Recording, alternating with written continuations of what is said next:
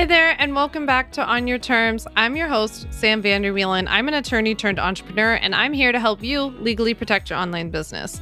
So this week's legal Q&A comes from our listener, Laura, who asked, I'd love to know about what needs to be in place to legally hire employees.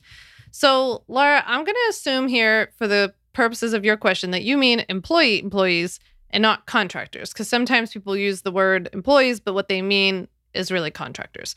If you need a quick rundown on what the difference is between employees and contractors, I'm going to link down below in the show notes to a very important podcast episode that I did on what the difference is, because there's a huge, huge legal difference. And unlike what most people think, you don't just get to choose which one you want. So assuming that's the case, that you meant a real employee, you would want to have a legally solid foundation for your own business first, I'd say. So you'd definitely, first of all, want to have a properly registered business, probably an LLC or something higher so that you're personally protected in case something happens. Second, you would want to look at business insurance. I mean, you should already have business insurance for your entire business just so that if something happens, but also you might want to look at getting something like coverage like EPLI, it's Employment Practices Liability Insurance. That would cover you in case any lawsuits came as a result of you having employees. And then the third thing is that you want to look at the back end setup. So before hiring, there's just a lot of back end steps like getting payroll set up and getting additional forms of insurance like workers' comp, for example. What state your employee is in when you hire them, that state might require additional types of insurance. So there is a lot to navigate, honestly. I'm a lawyer, and when I hired, as you know, but I'm a lawyer. When I hired my first employee, I got help because on top of answering all my Ultimate Bundle members' questions every day, producing 2 podcasts a week, 2 fresh newsletters that I write every single week, and a million other things in between, doing all the content, all the writing, all that kind of stuff, I can't be my own HR too, right? That's too much. So, and because of all the steps, right? So when I started hiring, I actually hired Paradigm HR. I have an episode actually I did with the owner and founder, Kira. I'll link to that episode below. But I used Paradigm HR to help me. They actually have a really great program called Set to Scale that is for business owners like you who are trying to get things set up ahead of time. Like maybe you're not quite ready yet, but you're starting to think about building a team. They have a great program for you that I will link to below. That is an affiliate program, affiliate link for me, but I will share that with you in the show notes. So Paradigm provides HR and operations support for small businesses like us. So that's why I went to them. And I had a really good experience. So once you're ready to onboard a new employee, at least legally speaking, here's generally what you would need. The first thing is that you would need an employee contract. You would want an employee contract. That you're going to want to work with an attorney near you to get. That is not something you want a template of because they are highly state dependent. The second thing is that you would want an employee handbook with signed acknowledgement, meaning that there's a page that the employee has to sign and send back saying that they've reviewed and understood all the terms of the employee handbook. Although, as I remember, Kira, the founder of Paradigm, told me an employee handbook is not required. So that's where you like go over the policies of the business and like general procedures, like disciplinary actions, what the, let's see, like ethos of the company is, like all that kind of stuff. And maybe if you have like a social media policy, you go over all of that stuff. But if you're not actually going to abide by it, then you shouldn't have it because it's not required. I follow it, or at least I definitely try to. So I follow it. And that's why we have one. The third thing that you would want is an offer letter. So that's giving them the offer of the salary, whatever benefits are included, all of that, with, again, signed acknowledgments. They send that back to you. The fourth thing is a Form I-9, a W-4, their state higher tax form. So whatever state they're coming from is going to have their own tax forms. And honestly, there are just many, many, many more forms than that. Too many for me to list here. Too many because it depends on what state they're in and you're in and all that kind of stuff. The fifth general thing you have to do to onboard a new employee is payroll setup. So I use ADP. I'm going to share a link below where you can get a discount if you need to set up payroll. It's an affiliate link for my company, but that's what I've used since 2018. So even when it was just me on payroll, because when you become an S Corp, I became an S Corp in, I guess, 2018. And when I became an S Corp, you have to put yourself on salary. And so even when it was just me and I didn't have any other employees, I had to go on payroll, start with ADP and start paying myself. So once I then added an employee, it was kind of easy because I already had ADP set up. I would say though, honestly, like if we were sitting down for coffee and we were talking about employee stuff, like I know you would ask me about all the legal stuff, but I feel like I would be like, more than anything, you have to take this time before you ever hire someone. Like I wish I would have started this way earlier, because by the time you're ready to actually hire somebody, you're kind of too busy to like take on this whole new thing.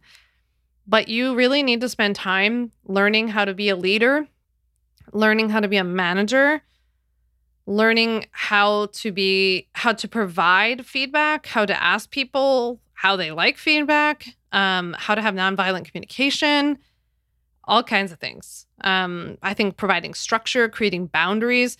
Like this is one of the things that I feel like back in the day, like my friends used to laugh about me. Like I had like rules for my company and I had like SOPs for everything, like standard operating procedures for everything before I ever had people working for me. And everybody was just like, isn't it just you? Isn't it just you?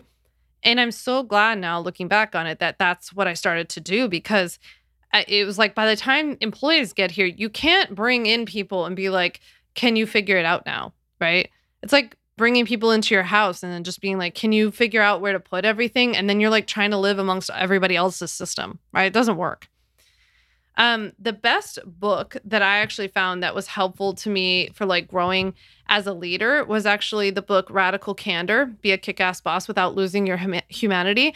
I have a link to that. It's by Kim Scott. I have a link to that I'll drop below in the show notes just so you have it. But that was the book that I thought was the most helpful to me in terms of like learning how to become a boss. And like, even if you have one person in the beginning, I mean, honestly, even like when I hired my first VA, I wish I would have done a lot more of this work on myself. I wish I would have done it before I hired a VA. But I thought that book was pretty helpful. So I'm going to link to that below as well. I would be so curious to hear from you. Like, where are you at in the hiring and team building process? Like, I would really want to know, are you thinking about hiring your first VA? Like, do you already have a VA? Do you already have a team? Do you dream about having an employee? Like, maybe that's not even important to you. And as always, by the way, I'm going to invite you to like question, like, don't just because you hear this episode be like, oh, now I need an employee. I got to get ready for that. No, you don't.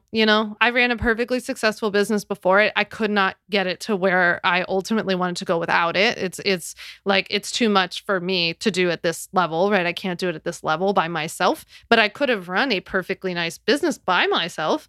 I don't know how sustainable it would have been for that long, but like I did it for a while. I just wasn't going to be able to really grow and scale it. And for me personally, it was just like, I don't know, it was very important for me to hire an employee. I've talked about this before, but it felt like a big accomplishment to me. And it was like something I really wanted to do. I wanted to have camaraderie. I wanted to have somebody on the team who was better at their skill than me, which is what I got.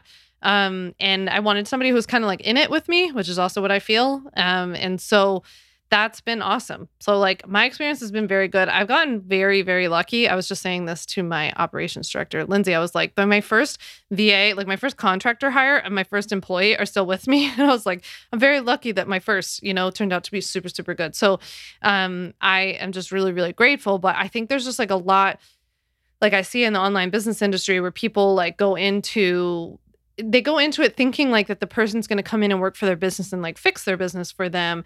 And it's just funny from my perspective now, having some experience where I'm like, actually, it has so much more to do with us than the person that we hire, So I would encourage you to take a look at some of the resources. I'll drop everything that I've mentioned today in the show notes below. But I expect to hear from you. You better go send me a DM on Instagram.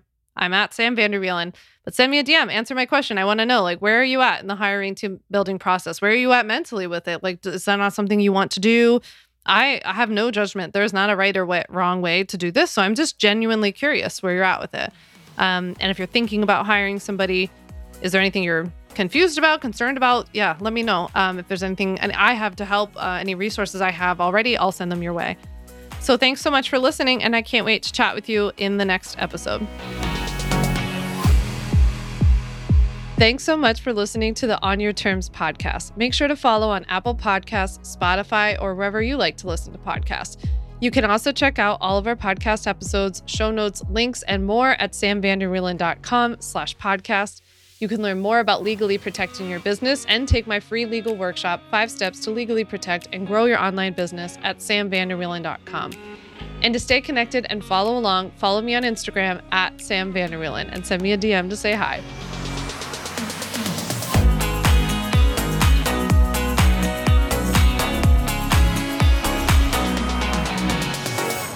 Just remember that although I am an attorney, I am not your attorney, and I am not offering you legal advice in today's episode. This episode and all of my episodes are informational and educational only. It is not a substitute for seeking out your own advice from your own lawyer. And please keep in mind that I can't offer you legal advice. I don't ever offer any legal services, but I think I offer some pretty good information.